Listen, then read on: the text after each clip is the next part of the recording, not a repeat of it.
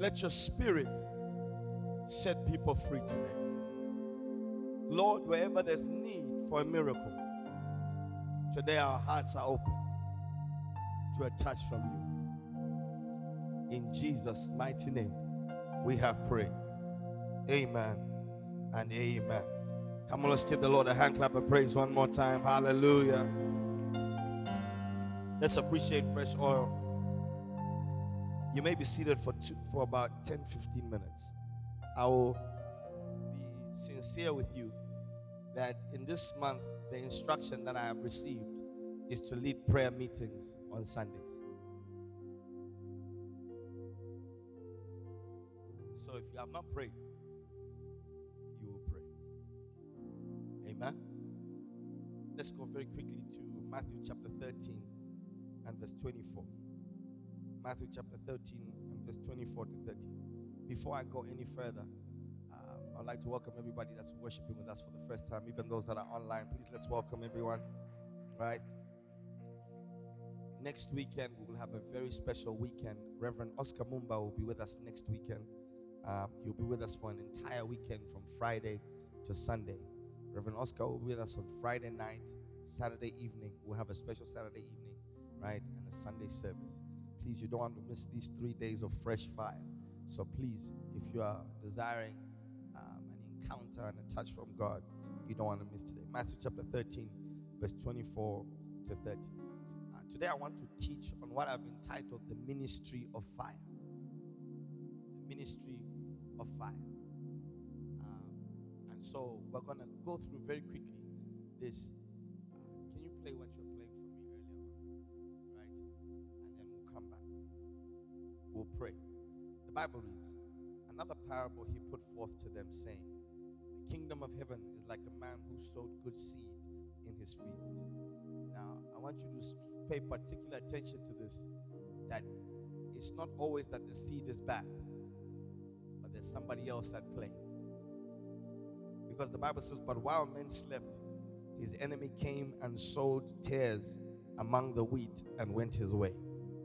But when the grain had sprouted and produced a crop, then the tares also appeared. So the servants of the owner said to him, Sir, did you not sow good seed in your field? How then does it have tares? He said to them, an enemy has done this. Do you want us to gather them up? Let's read verse 29 and 30 together on the count of 3.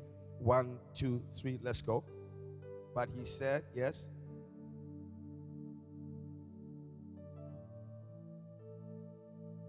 Yes, verse 30. Let both grow together until the harvest, and at the time of harvest, I will say to the reapers, first gather together the tares and bind them in bundles to burn them, but gather the wheat into my barns. May the Lord bless the reading of his word. Amen. I want to teach very quickly on what I've entitled the ministry of fire, and we're going to pray and encounter the fire of God. Amen. I want you to know that the very first time we encounter somebody's destiny is in Genesis, and it seems to have a location. And I've realized that destiny is location sensitive. That it's one thing for us to have Christ, but it's also important for us to know that God wants us to be somewhere. And we see that also echoed in the book of Exodus, when the Lord appears to Moses, and we see the very first deliverer, quote unquote, right? And the Bible says, I have heard the cries of my people in Egypt, and I want you to bring them out to a land that is flowing with milk and honey. Meaning, not only did God want to be with them, God wanted to take them somewhere. I want you to know that God wants you to be somewhere. God wants you to be in a specific location that is flowing with milk and honey. But I've realized that there's also an enemy at play. And just like this man who sowed good seed in the ground, God has a good word. God has a good direction for you. God has good plans for you. But there's also another agent or another player in the picture. And that person is determined he may not be able to destroy, but he's able to try and derail your purpose and your plan. And so I want you to understand that in the kingdom of God, deliverance is important. I want to redefine deliverance for many people, because for me, deliverance is not just the manifestation or people going all over the place, but I think deliverance is you being in the place that God wants you to be. If a package is being taken to a specific place, when it arrives there, you say it has been what? Delivered. Therefore, likewise, when you are out of alignment or where God wants you to be, right? Whether it is in body, whether it is in place, or whether it is in your own frame of mind, we call that some form of deliverance. Because deliverance is placing you in alignment with the purpose and the plan. And many of the times the challenges we face are unseen. And it is the unseen challenges that seem to derail us. And the answer to the unseen challenges of life is seen in this parable of the sower, where we are introduced to what we call the ministry of fire. I want you to know that John the Baptist himself described Jesus as an administrator of fire. Because he says in Matthew chapter 3 and verse 11, he says, "Indeed, I baptize you with water unto repentance.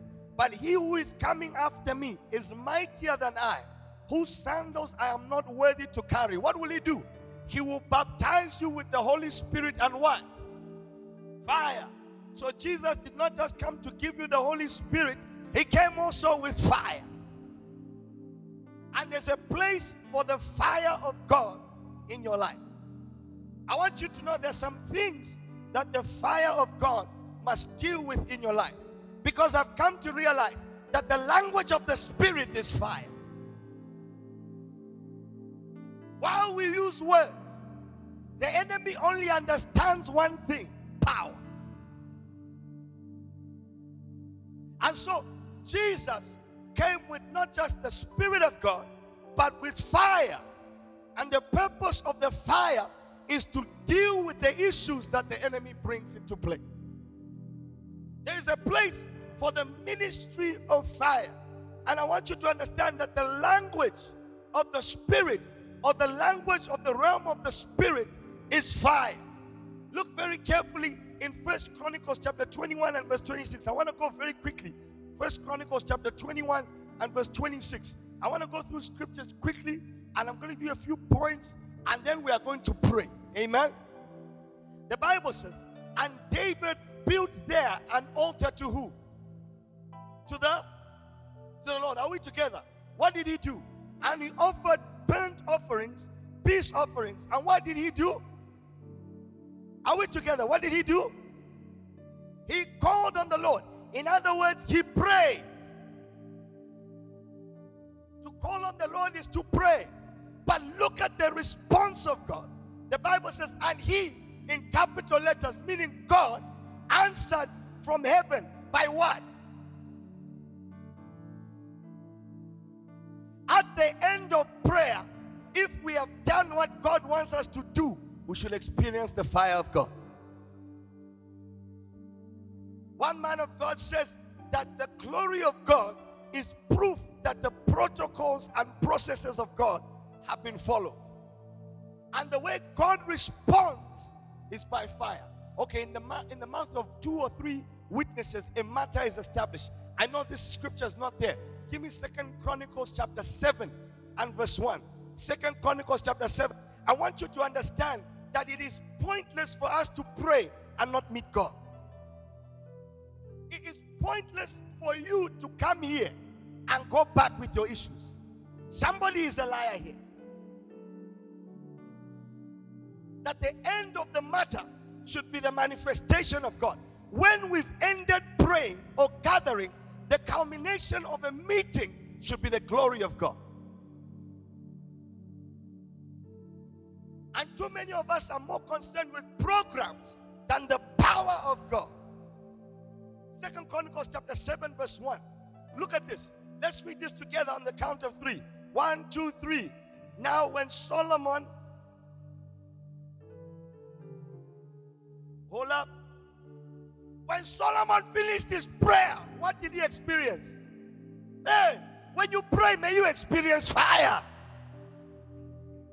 This is not just a cliche where we say shout fire. No, when we pray, there must be an encounter with the fire of God.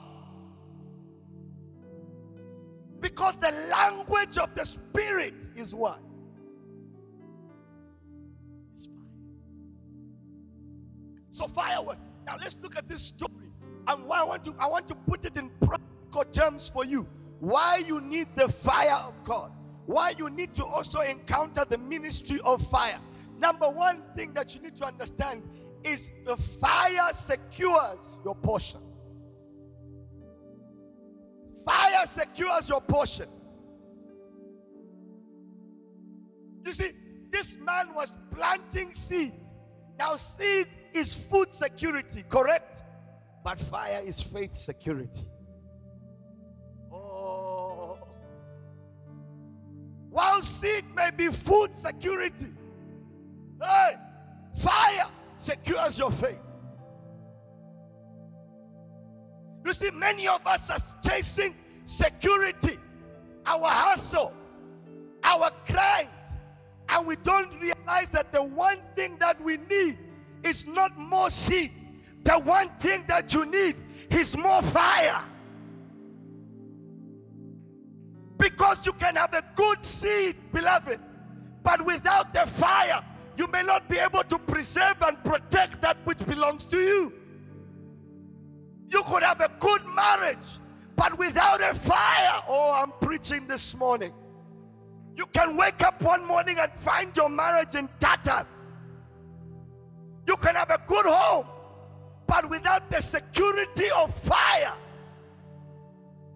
you can wake up one day and find your home under attack. David understood this and he experienced this. In 1 Samuel chapter 30, David takes himself to the front line, and while he's grinding on the front line, an enemy goes behind him and enters Ziklag. The Bible says, and the Amalekites entered Ziklag. And when David returned after 3 days, he found his house on fire. He found his wives, he found his children gone. Because while he was fighting in the front, he didn't leave a fire back home.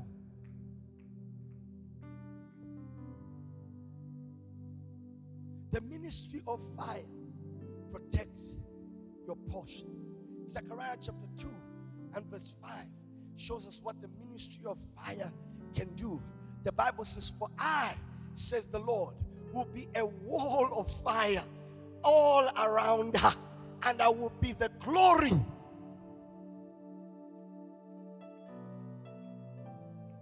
The fire preserves your life. Why you need the fire is it will preserve your faith. It will preserve your home. It will preserve your business. It will preserve your career. You see, you are busy chasing all manner of security. But what God is saying is, if you can locate the fire, I'll secure your destiny. I'll secure your home. I'll secure your business. I can secure your career. That's what happened to Moses. Moses was washed up, but he located the fire.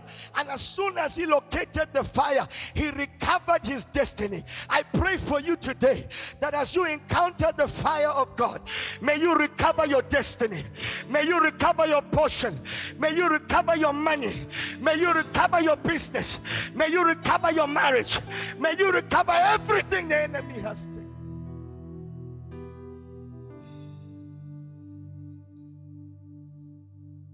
Elisha is surrounded. Whoa. Elisha is surrounded by the enemy. And his servant comes out and says, Master, we are finished. And the Bible says in 2 Kings chapter 6 Oh, Kalebra Sokopa. The Bible says from verse 16 to 17, Elisha answered, he says, do not be afraid, for those who are with us are more than that against us. But the problem here is, in the physical we are less. But Elisha said, I'm not looking at things in the physical, I'm looking at things in the spiritual.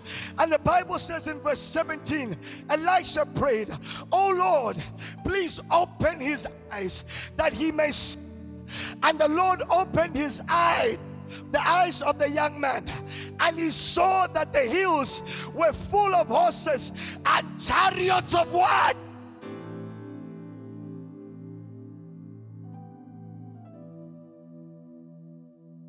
Elisha said, they can't kill me. I'm covered by fire. The enemy can't kill your harvest. It's protected by fire. The enemy can't touch your home. It's covered by fire. The enemy can't touch your destiny. Oh, it's covered by fire. Somebody say fire. Come on, say it like you mean it. Say fire. The second thing that fire does, beloved, is that it brings conviction. You see, if you don't have fire, you always question yourself. Oh. The servants were like, wait a minute, master. Didn't we have good seed? You see, when you don't have the fire, people will say, are you sure you are called? Are you sure God is with you? Are you sure that the hand of the Lord has brought you this far? But there are people that carry fire. Oh my God. Shakapatoska. There are people who carry fire, who say that no matter what the enemy has done, I'll be able to separate the works of the enemy by the fire of God. Oh, what the fire of God does is that it begins to purify. Am I preaching this morning? And what purification does is it burns away the chaff. The Bible says Jesus was the one who came to baptize by fire. And the Bible says that he would burn the chaff away. See, what the refiner's fire does is that it sheds off what is excess. Fire has the capacity to extract the promise out of the problem. Oh. Fire has the ability to separate, because there's a certain level of heat and intensity that the works of the enemy cannot persist. Oh, there's a certain level of heat and intensity that sickness cannot prevail. Oh, there's a certain level of heat and intensity in your faith that trouble cannot remain. There's a certain level of heat, kamantoskepa, and intensity in your faith that what is wrong with you will begin to leave you, and you only remain with what God has deposited. He said, separate the wheat from the tares. And says the only way to deal with the tares is to bend them.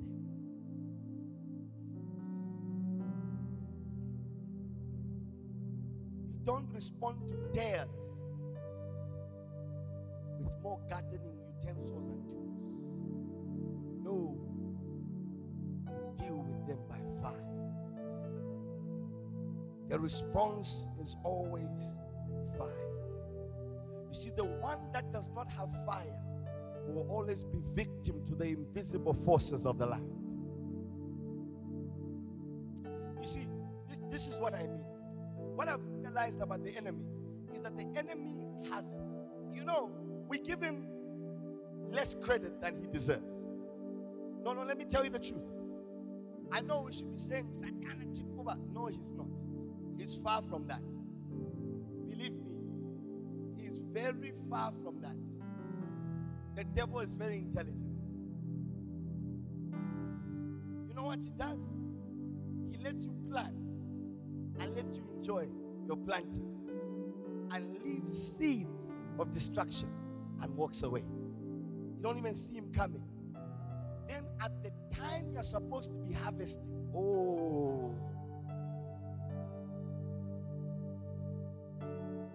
he's been growing along with you.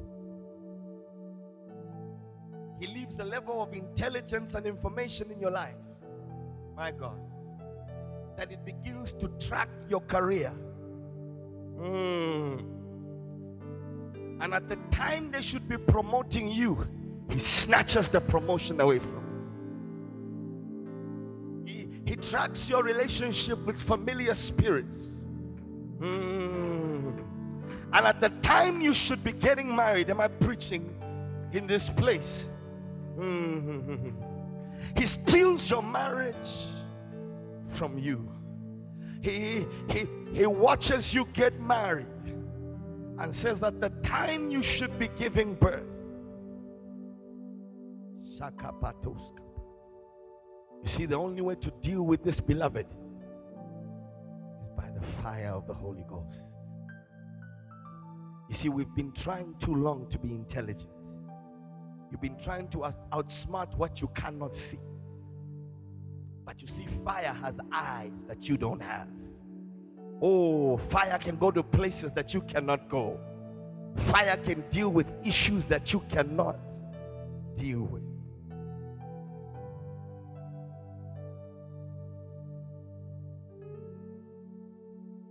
So at the time of trouble, beloved, you don't need a new strategy. You need more fire. Let me tell you guys the truth. This battle is very straightforward. It's altar versus altar. Ask Elijah. It's altar versus altar. The difference is who can command the fire. I'm preaching today. The difference is who has the capacity. And let me show you what happens when the fire comes. And ahead of myself, and I didn't give this one.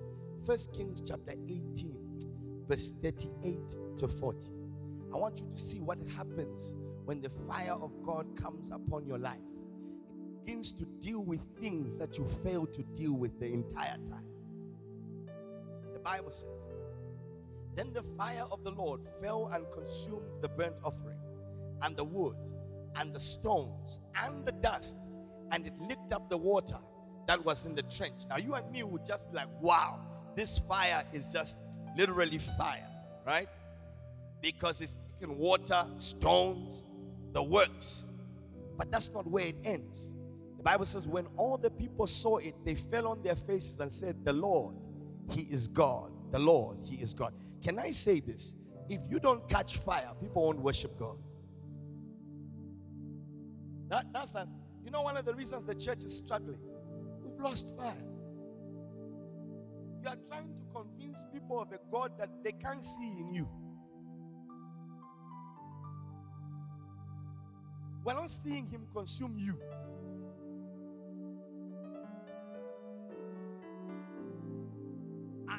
You see, the difference is fire.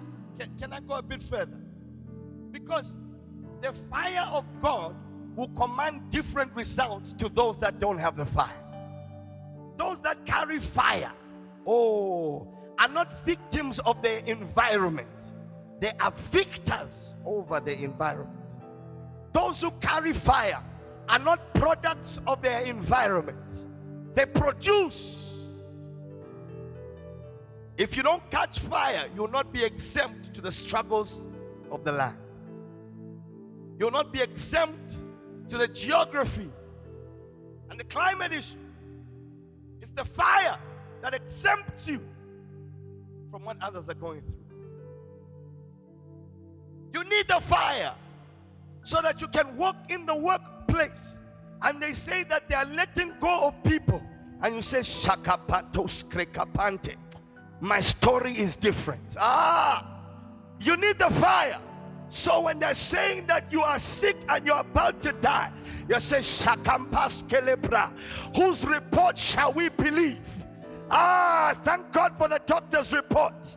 But we shall believe the report of the Lord. Fire exempts you. You can't consume what's on fire. Where have you had fire being destroyed?